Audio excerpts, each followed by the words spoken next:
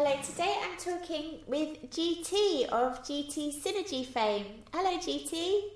Hello, how are you? I'm really well. How are you today? I'm good, thank you. I'm so honoured that you've taken time out to speak with me. It's a real privilege to have this conversation with you. Thank you. Thank you for inviting me on. No, my pleasure. So, I visited LA for the first time in 2008, and I'm pretty sure that was the first time I had kombucha, and I'm really sure that yours was the first kombucha I ever drank, and I'm sure that's the same for probably millions of people around the world. You were probably their main introduction into kombucha. So do you want to tell us a little bit about your story and how you really pioneered the industry, didn't you? Thank you. I appreciate that. I never think of it, and I've never thought that I was pioneering in anything. I got started at a very young age, actually at the age of 15. And of course, at such a young age, the idea of pioneering entrepreneurship or even just starting a business was not in my vocabulary. So to answer your question, I got started essentially because kombucha was something that my mom and dad had been making in my household for a couple of years. I was raised by my parents who were avid vegetarians. I actually was raised a vegetarian out of the womb. And so kombucha was one of the many unusual things that my parents introduced me to at a young age. And in addition to kombucha, there was, tofu, wheatgrass, noni juice, chia seeds, fresh pressed juice, all of that, things that are now becoming increasingly popular today.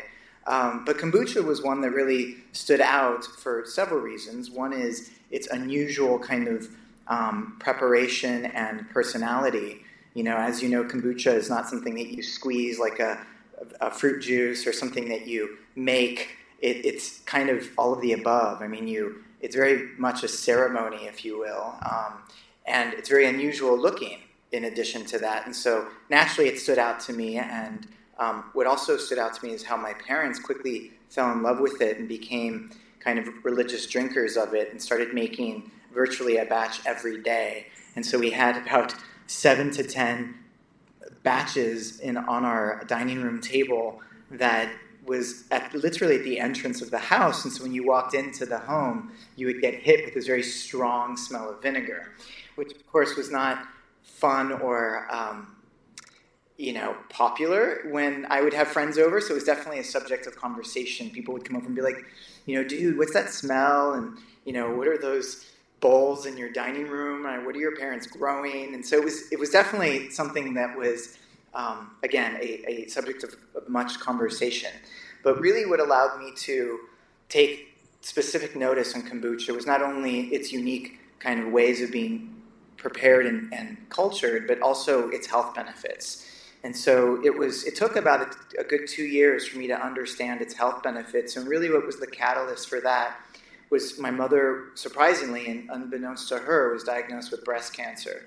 And so she went to the doctors because she actually thought she was pregnant. And the doctors were like, no, Mrs. Dave, you're not pregnant. However, we have discovered a growth, and it's in your right breast, and it's breast cancer, and it's very large the tumor is very large in diameter, and we believe this kind of cancer is very aggressive, and we believe you've had it for quite some time, for as long as 4 years. And so naturally that kind of diagnosis was very traumatizing and very frightening for not only my mom, but my entire household. And so there was about a week or two where we didn't really know what was happening with my mom's health until the doctors came back to us after their initial tests and said, Mrs. Dave, we want to let you know that we were wrong. Not only has your tumor or cancer not spread, but it hasn't gone to the lymph nodes or anything, and the cancer tumor itself is in a dormant stage. It's pretty much precancerous. And they, right then and there, kind of confronted my mom and said, is there anything unusual that you're doing in your diet? Something out of the ordinary, Chinese herbs, Chinese medicine, something, again, very different than your typical diet. My mom, of course, responded, well, I am a vegetarian and I'm very athletic. But in addition to that, in the last couple of years, I've been drinking this kind of pungent tasting tea, and it makes me feel great. And I drink it every day, and I love it. And the doctors replied to her and said, well, whatever it is, continue to do it because your situation is pretty miraculous.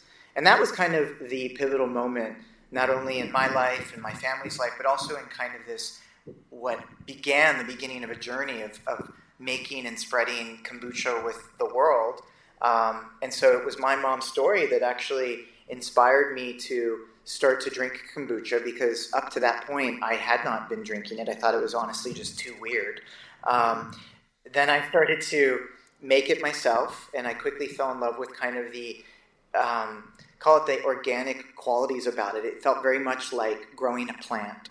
You put time and energy and attention into it, but ultimately nature dictates the final result. And the only role that I learned that I was playing was basically a facilitator and a nurturer, which again is very much like, I think, a farmer tending to his crops.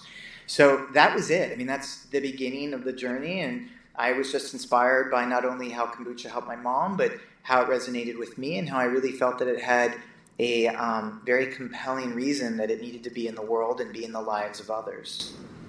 So how did you start the business? Were you just supplying a few local stores and then you just built and built?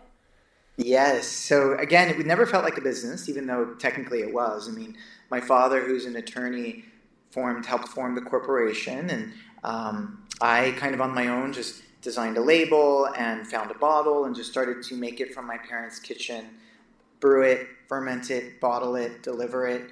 I was a one-man show, and granted, this is 1995, right? So there really was no such thing as Whole Foods or any kind of significant health food chain or presence in the marketplace. It was really just a little bit of these independents. And there was one store that's still in existence today called Air One. Oh. It's not.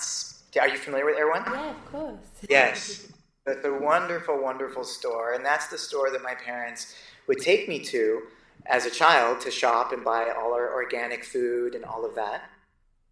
And so naturally, that was the first store that I sold, that I approached to sell my... I knew that. Everyone's the best store in the world. It is. It's a wonderful store. Very near and dear to my heart.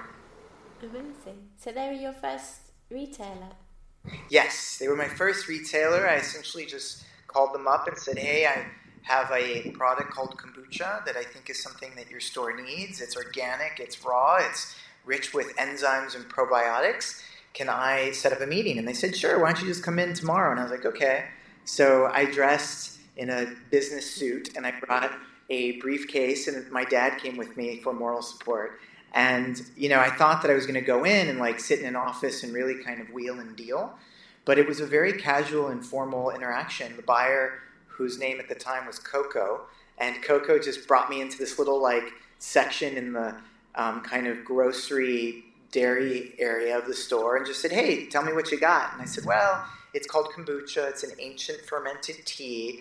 It's something that my family has been making and drinking for the last couple of years. It helped my mom with her breast cancer, and I think your customers need this, and I think it would be wonderful to have it offered here at your store. And he goes, great. And I was like, okay. And he's like, he said to me, what's your price? And I, gave him kind of the off the top of my head price, expecting him to negotiate with me. And instead he's like, all right, that's great. I'll take it at that price. And then he was like, when can you start delivering? And I was like, tomorrow. And he's like, okay, great. And I was like, is that it? And he goes, yeah, I'll see you tomorrow. And so I was shocked. I was shocked that, I hate to call it easy, but it was really contrary to what my expectations were. Again, I thought this was going to be very much a negotiation. And instead, it was really just, this is what I have. Do you want it? Yes or no? And this is when I can start. Is that okay? Yes or no? And that's essentially what it was. And so that next day, I made my first delivery, and I, can't tell you how honored and proud I was to make something that I put my heart and soul into, and that, essentially single-handedly designed. And then to see that kind of, concept and, life come to be a reality, and see it on the store shelves of a store that I shopped at, that was really the magical moment for me. And that's when I really understood that this is my path, that this felt right, and this is the journey that I want to begin. I know it's hard to say, but do you believe you were the first to produce kombucha commercially? I mean, in the world, I don't know, because, obviously back then we didn't live in the global market that we do today. So it wasn't just a matter of looking at Instagram or Googling kombucha to see what was out there. But I can tell you, at least in the U.S., I was one of the first, if not the first. And again, that's why it was a blessing and a curse. I mean, the blessing was I didn't have any competition, but candidly, that wasn't the biggest challenge. The biggest challenge was educating people that this unusually looking and smelling and tasting beverage was healthy.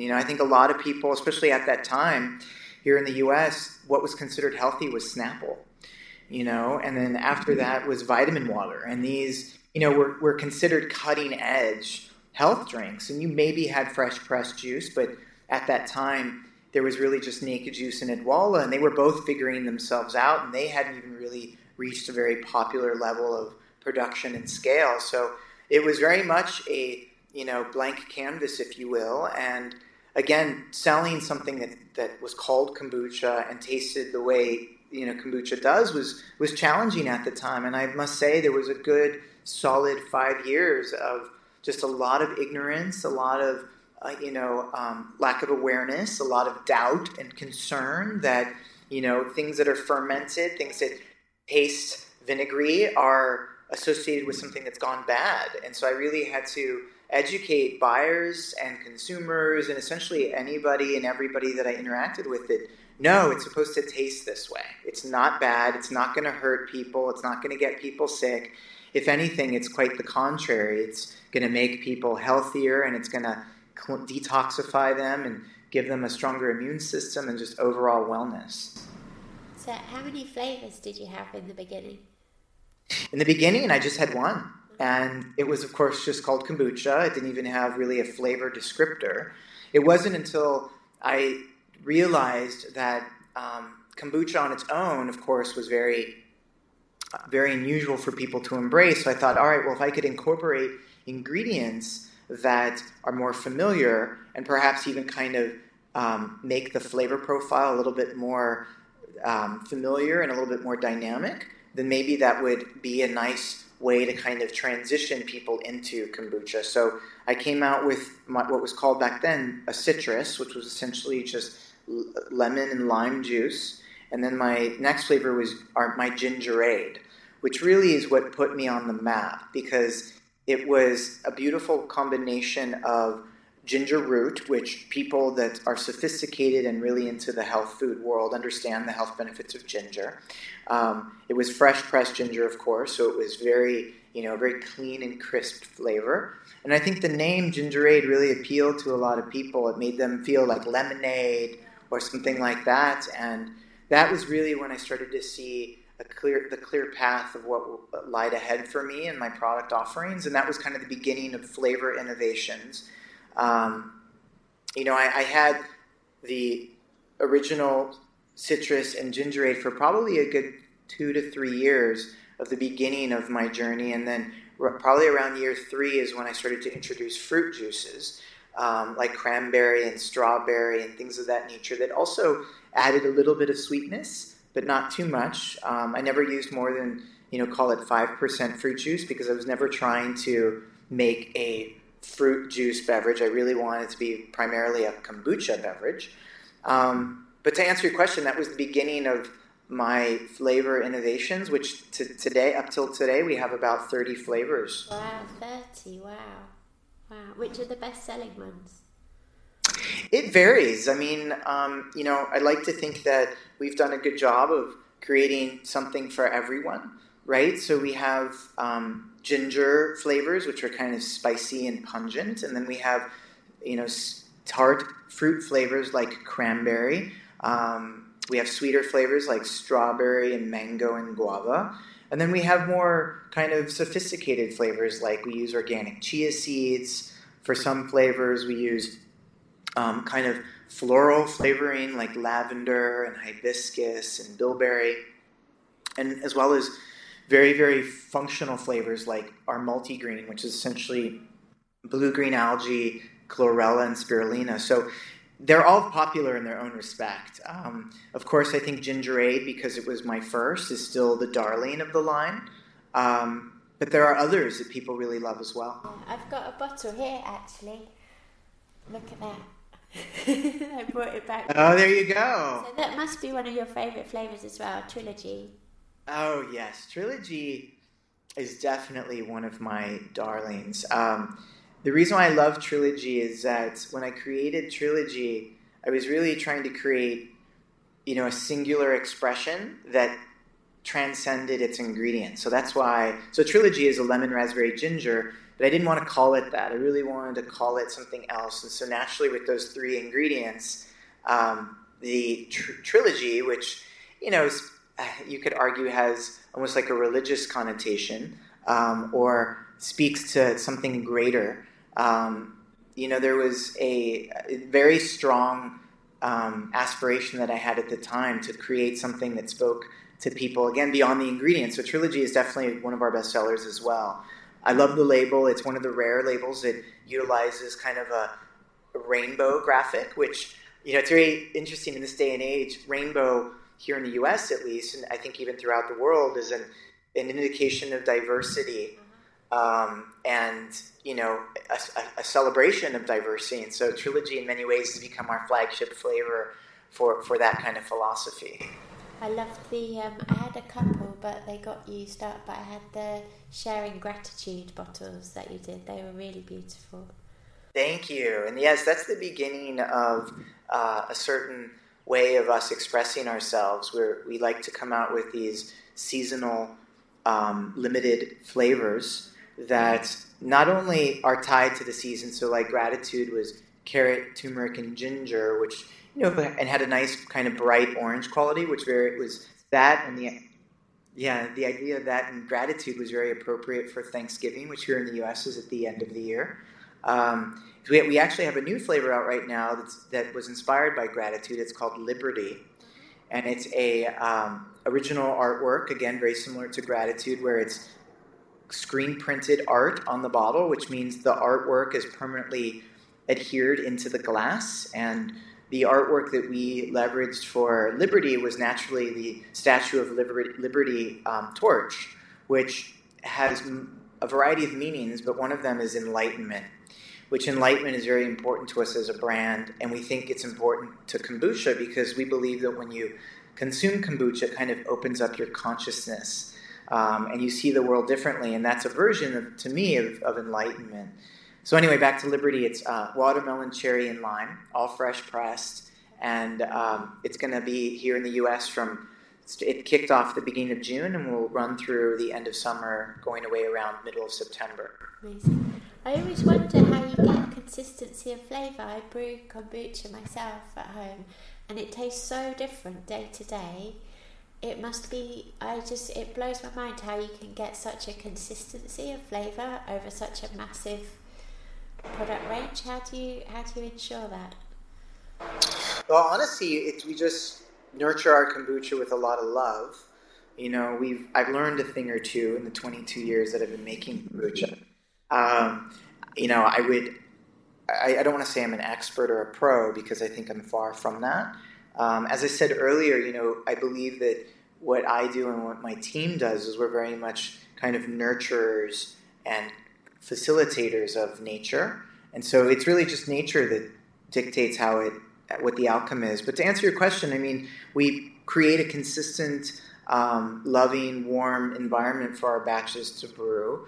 We make them in very small batches, smaller than 4 gallons. And so to us, it's very much a way that a farmer tends his crop. As I said earlier, it's really just, I don't think in nature you could create a single plant that would yield all the fruits or vegetables that an entire world would need. The way farms work is obviously you have a plant for a certain amount of yield, and so that's how we are. As we see our small batches as very much honoring nature's kind of small scale and intimate scale, and that allows us to again be very close and authentic to what we do. And of course, we don't do any trickery or any kind of doctoring up of our kombucha. Unfortunately, I think in this day and age, as kombucha becomes more popular, I think some brands and some companies are choosing to cut corners, whether that's artificially carbonating, which we do not do, or adding additional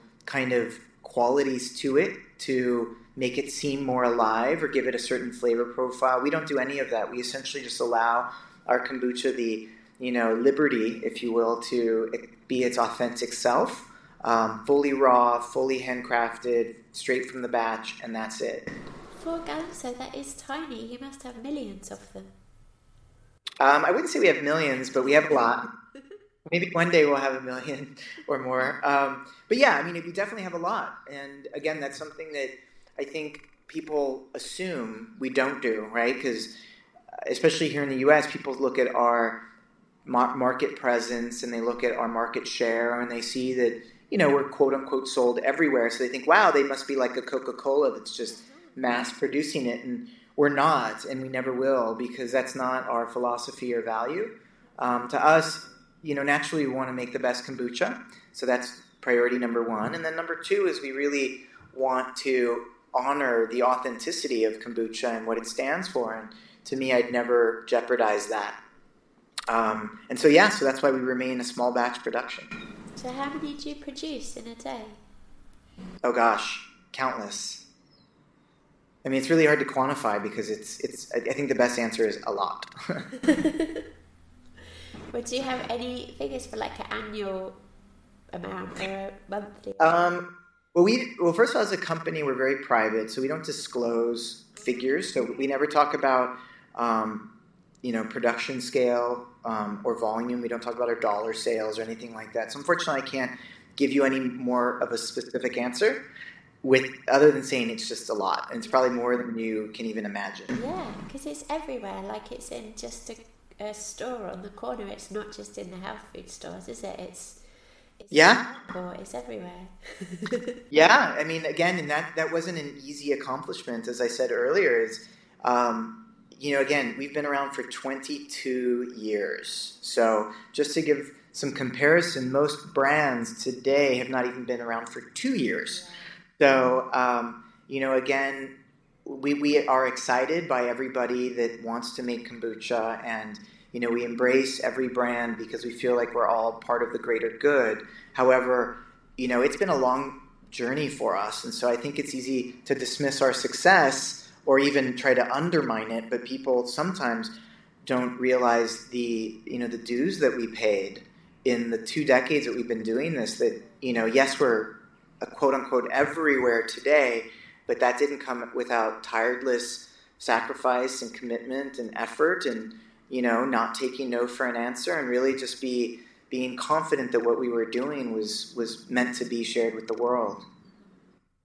And presumably you're still in love with kombucha, you still drink it every day, you never get bored. Of course. I never get bored of it because, again, the beauty of kombucha is that it's a living thing.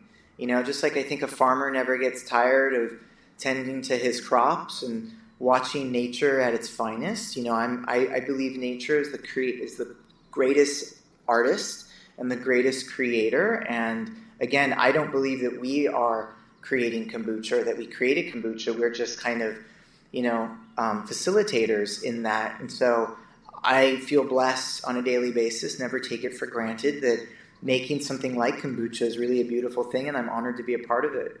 So how much do you drink yourself in a day, usually? I drink a lot, probably more than what I'd recommend people drink. But to answer your question, I drink about 1.5 gallons. Wow. Which, I know you're in the UK, so you think in liters. But yeah, it's quite a bit. It's about, let's call it 8 half liters. Excuse me, 12 half liters. So call it like 6 liters a day. And the reason why I drink so much is not because I think that that's the amount that someone should drink. I drink it because I taste test every batch that we produce, and every batch. Yeah, and so I'm intimately involved with what we do, and naturally that creates a lot of sampling. So I can drink, even up to 2 gallons a day. And by the way, I always feel great. I mean, I must say in kind of my health food experience that it's very rare to find any one thing that you can drink daily and consistently and not reach a point of where your body's like, okay, no more. I mean, I've done, wheatgrass. I've done other very almost therapeutic and medicinal foods, but after a certain point, even carrot juice, for instance, at a certain point, my body's like, I need to take a break. With kombucha, however, it's very similar to water for me, is that it's essentially just like essential to life. I never feel like I've consumed too much. Even if I go like a day or two without it, my body says, hey, can we get some kombucha? So it really is, it's a lifestyle. For people that are new to it or I don't know so much about it, could you say what you believe the main benefits are to drinking it daily? Yeah. So first of all, and this is something that I had to express early on so people could identify or understand what kombucha is. So kombucha is a fermented food, right? And so fermented foods are not new to any of us, even here in the U.S. I mean, yogurt's a fermented food, kimchi is a fermented food, sauerkraut, miso, tempeh, beer, wine. I mean, it goes on, right? And fermented foods initially started off as a natural way of us preserving our foods. This is before we had resources such as refrigeration and freezing or freezers. And so it's been around for centuries. I mean, fermented foods go back to like 221 BC, right? So they definitely are nothing new. And so, you know, the 221 BC, was that the Romans, was it? Yeah. I mean, there was a lot going on then. So you know, kombucha, like fermented foods, is beautiful because it's 100% natural.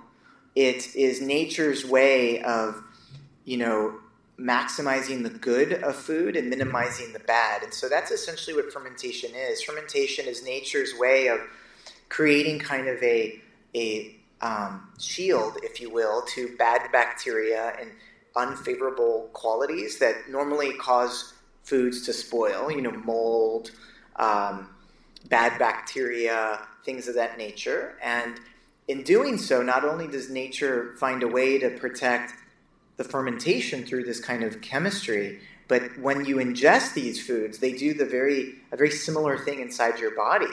You know, they fight off bad bacteria, they fight off mold, they fight off yeast, they help, you know, replenish the intestinal flora that's inside our digestive system, that I think only until recently have we truly identified the importance of a healthy gut. You know, it helps counteract the antibiotic epidemic that we've, I think, experienced in the last decade or two, where we are killing. But in an effort to fight disease and fight infections, we have created these antibiotics that, yes, they're good for severe cases, but shouldn't be used casually, which unfortunately I think we have created a very casual usage of antibiotics. And, you know, it's created a domino effect of health problems, whether that's poor digestion, whether that's allergies, whether that's skin issues, you know, just it has wreaked havoc on the body and has essentially created an imbalance. And so kombucha, like most fermented foods, helps restore that balance. And so what I have said so many times, especially to people who are doubters or who question and try to challenge what kombucha is and dismiss it and say it's like a snake oil, I always say, listen, kombucha is not an end-all cure-all, right? It's essentially part of an overall healthy diet and lifestyle that kombucha itself, like most health foods, brings in nutrients and qualities that support a healthy body. And what kombucha does specifically is it helps to detoxify the body, whether that's the liver or the gut or other areas of the body, so the body can be restored to a more balanced state, and then therefore the body can heal itself. And I think that's really important because I think, especially in this day and age, everybody's looking for, you know, the silver bullet. You know, take this pill, drink this shot, inject this, whatever it is. They think that that's just going to make their problems go away. And what's important to understand is life doesn't work that way, right? You need to work with your body on a holistic level, and that's why foods like kombucha that work with the body on a holistically are so beneficial, because they're very gentle on the system, number one. And number two is they really help with a variety of things, because again, once the body is restored to a balanced state, people notice better energy, sleeping better, better skin, better hair, better elimination, which, you know, a healthy gut ties to kind of the ability to have regularity, which I think, it's not a very sexy topic, but it's important, to make sure that what you put in your body comes out. And, honestly, that concept or that topic on its own shines a very bright light on some of the deficiencies, I think, in not only the American diet, but also just in the diet across the world. I mean, we eat dairy, we eat processed foods, we eat artificial foods, and they start to wreak havoc on your insides. And people aren't, going to the bathroom like they used to, and that's very bad because, candidly, things start to rot inside your system, and that rotting and putrefaction is the precursor to parasites, is the precursor to cancer. It's the beginning of a very bad situation, and so that's why, again, foods like kombucha help address that.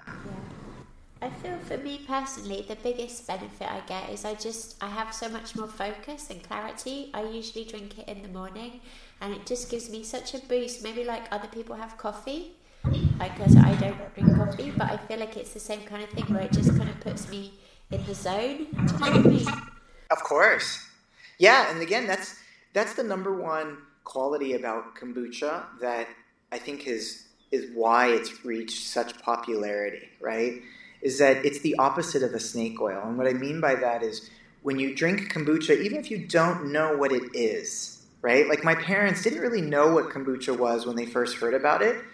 All they knew is it made them feel great. And so that's kind of like the power of kombucha and these types of foods is that say what you will or honestly say nothing and just allow somebody to drink a few ounces or 8 ounces or 16 ounces or whatever. And honestly, their body will tell them how they feel. And almost everybody comes back and they say, wow, I had a stomach ache, it's gone away. I had a headache, it's gone away. I was tired, I now have energy. I couldn't sleep, I now can sleep. And it just goes on and on about kind of the relationship that people develop with kombucha. And it really is why it's becoming kind of a staple in people's diets, just like you described, like coffee and tea in the past has become a staple in people's diets because it makes them feel a certain way. But of course, unlike coffee that gives you energy and then you crash, kombucha gives you energy and that's it. There's no aftermath, there's no there's no any of that. Yeah, doesn't it promote serotonin as well? Doesn't it encourage the body to release serotonin? It does, yeah.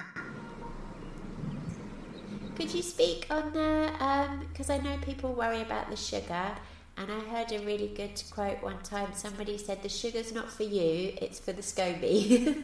But could you speak on the sugar and also the caffeine and the alcohol content? Yes, I'd love to. So first of all, we live in a day and age where we demonize everything, right? So right now we're demonizing sugar. We're kind of demonizing caffeine, even though it seems like every day there's a different health report that one day says caffeine's healthy, the next day they say caffeine's bad. Alcohol, same thing. One day you hear alcohol's bad, and next thing you hear alcohol under moderation is actually healthy. So just what I'd like to address is how those three things apply to kombucha. So any fermented food needs an energy source. So again, using the analogy of kombucha being like a plant, is like a plant, it needs sun, it needs air, and it needs the nutrients in the soil. And the nutrients in the soil could be, fertilizer, which candidly is animal waste, right? So clearly, if you think of a plant that it's utilizing nutrients that comes from fecal matter, that's not very sexy, right? But at the end of the day, that's what the plant needs. Uh-huh. So with kombucha, it's very similar. It needs oxygen. It needs a version of kind of sunlight, which is kind of what the tea is. And the third thing is it needs energy source. It needs a nutrient. So like the fertilizer example, it needs a carbohydrate source because like any living thing, energy comes from carbohydrates. Again, carbohydrates is something that we've also demonized. Until recently, I think we see carbohydrates with more balance. But anyway, so whether it's yogurt, it's the sugars in the milk, or whether it's the vegetables where you have the starches in the vegetables, or in kombucha where you need some kind of carbohydrate source, you need a version of sugars, right? So, that could be pure cane sugar, that could be a fruit juice sugar, that could be even a honey or agave or maple syrup or something. Now, of course, all these different forms of sugar have pros and cons to them, not necessarily to people, because again, and I'll get this to in a second, these sugars aren't used for flavoring. They're used as an energy source for the kombucha. So, the sugars that work the best is primarily fruit juice and cane sugar for kombucha, and you need it as kind of an initiator or catalyst for the fermentation. Without it, kombucha won't ferment, and therefore nothing will happen. And so, we, like anybody making kombucha, needs a sugar source. We use, depending on what offering we're talking about, we've used cane sugar, and we've also used fruit juice. And then that is the beginning of the fermentation. It's tea, a carbohydrate source, and the kombucha culture itself, which again is a physical living thing, much like a plant. And it sits in that kind of sweetened tea medium and utilizes all the tannins in the tea, utilizes all the carbohydrates in the source of sugar, and converts those into what we call kombucha. And that's why at the end of that fermentation, you have very little sugar, you have very little caffeine, but what you have in exchange is quite a bit of organic acids, which is very similar to what you find in like raw apple cider vinegar, which also uses the apple juice as a sugar source. You have these probiotics, and you have enzymes. And so that's really the trade-off, is you start off with ABC ingredients, and you end up with kind of XYZ ingredients. In addition to that, through the fermentation, alcohol is almost always a byproduct of authentic fermentation. And there's a reason for that, is that alcohol is a version of a natural preservative that nature creates to protect itself. And, kombucha is no exception. So there's always a little bit of alcohol present in kombucha because it's part of the natural fermentation. Now, just to be clear, it's nowhere in any level that is anything close to a beer, a wine, a distilled spirit. Candidly, alcohol forms in ripened fruit. Alcohol forms in sauerkraut and other fermented foods, but I think alcohol has become controversial to kombucha because kombucha is a beverage, and people get a nice, healthy buzz when they drink kombucha, and that's primarily because it's detoxifying their liver, but people don't believe that. They think, it must be the alcohol, and so they spend a lot of time and attention trying to demonize or dismiss the alcohol in kombucha, and it's really misplaced energy. Again, people, ever since I started making kombucha, I knew that there was alcohol in it because I understood the chemistry of fermentation. But in addition to that, I don't drink alcohol on my own, and I'm a very lightweight. I can't drink beer or wine without getting drunk very quickly. And as I explained earlier, I drink quite a bit of kombucha. I drink 1.5 gallons to 2 gallons a day, and I promise you, I never, ever feel drunk. I never feel intoxicated. I never feel buzzed. I always feel great. And so, again, that's why it's always frustrating to hear people dwell on alcohol, because it's really people who are just trying to find a way to poke holes in something so special and so pure as kombucha. You have to test, don't you? They don't let you sell it over a certain level, do they? Well, yeah. Again, in this day and age, we have created kind of arbitrary definitions of alcoholic versus non-alcoholic, right? So in the U.S., it's 0.5% or below is non-alcoholic. Other parts of the world, it's 1%. Again, first of all, it should go without saying that the alcohol in kombucha is even a different kind of alcohol than what you would get out of something else. So your body doesn't even react to it like it does true alcohol, like in vodka or tequila or something. So that's important to understand.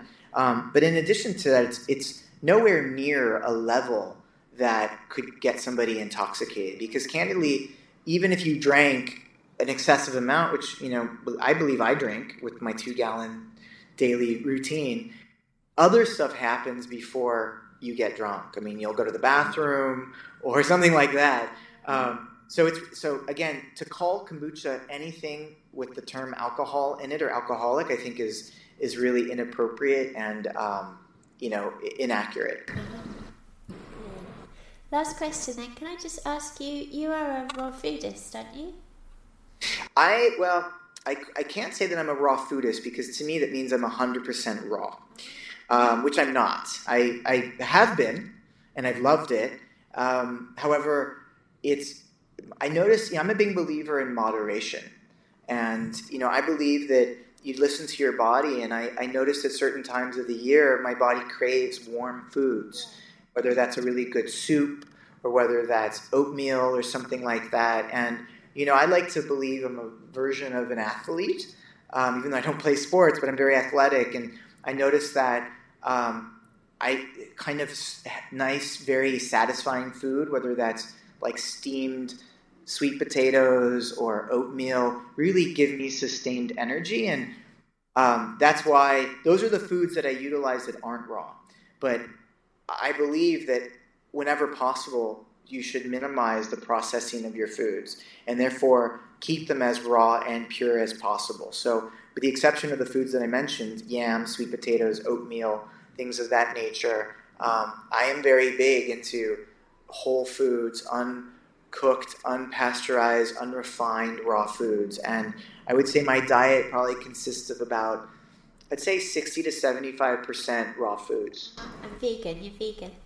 Yes, I am vegan, and I was raised a vegetarian. And, I have friends that aren't vegetarian, and of course I gently try to encourage them to consider it. I always say the story of, listen, I understand that being a vegan or vegetarian is not something that most people are used to, right? We're conditioned, we're programmed a certain way, we're raised a certain way. I, fortunately, was not raised that way, so vegetarianism is something that's very natural and familiar for me. I must say, I was raised a vegetarian for the first 10 years of my life, and then my parents turned to myself and my brothers, and said, all right, kids, we raised you a vegetarian, go ahead and eat whatever you want, because we believe that we've told you what's the best way, but we want you to find that for yourself, to find out what works for you the best. And, being 10 years old, I had, I think, a little bit of a rebellious streak, so I immediately went to, like, McDonald's and steak and chicken and all of that. And I loved the way it tasted. I thought it was savory and delicious and all of that. But I quickly realized what I didn't like is I didn't like how it made me feel. And the way I could describe the way meat made me and makes me feel is very heavy, very dead. And, what's ironic is I think that's the feeling that people, when they go from a meat kind of diet and move to a plant-based diet, they somehow ironically miss that heavy feeling. They're been programmed to think that that's how you're supposed to feel when you eat food. You're supposed to feel full and satisfied, almost even lethargic. And I always say to people, no. It's actually the opposite, that being tired and feeling heavy is your body saying, wow, this is really draining my energy source. And this is really heavy for my system to digest. Yeah. And, they've even released studies that, plant-based foods can take maybe an hour to digest, but meats can take like 12 to 18 hours to digest in your system. And during that digestive process, you're essentially pulling energy from the rest of your body, whether it's your muscles, whether it's your brain, whether it's whatever, and that's not good. And so, again, going back to your question, is that's why I love a plant-based lifestyle, is I really do believe that it is such the way to be. It's clear, it's pure, you see it in your eyes, you see it in your skin, you feel it in your soul, that it's just your body radiates with life because, again, people forget that you can't have life. You get what you give, right? And you get out what you put in. And if you're not putting life into your body, how do you expect your body to live a long life? I mean, it's very simple. So that's my philosophy. I guess we all should be massively grateful to your parents and for raising you on the diet and for teaching you about kombucha. Yes, that's what I say. I'm eternally grateful to have parents that, in their own right, were pioneers, that saw the world differently and therefore exposed myself and my brothers to a different way of life, and it's who I am today. Yeah, amazing. Well, thank you so much. It's been really, really wonderful to talk to you and learn more about your company. Thank you. It's been an honor to talk to you. Thank you for allowing me to share my story.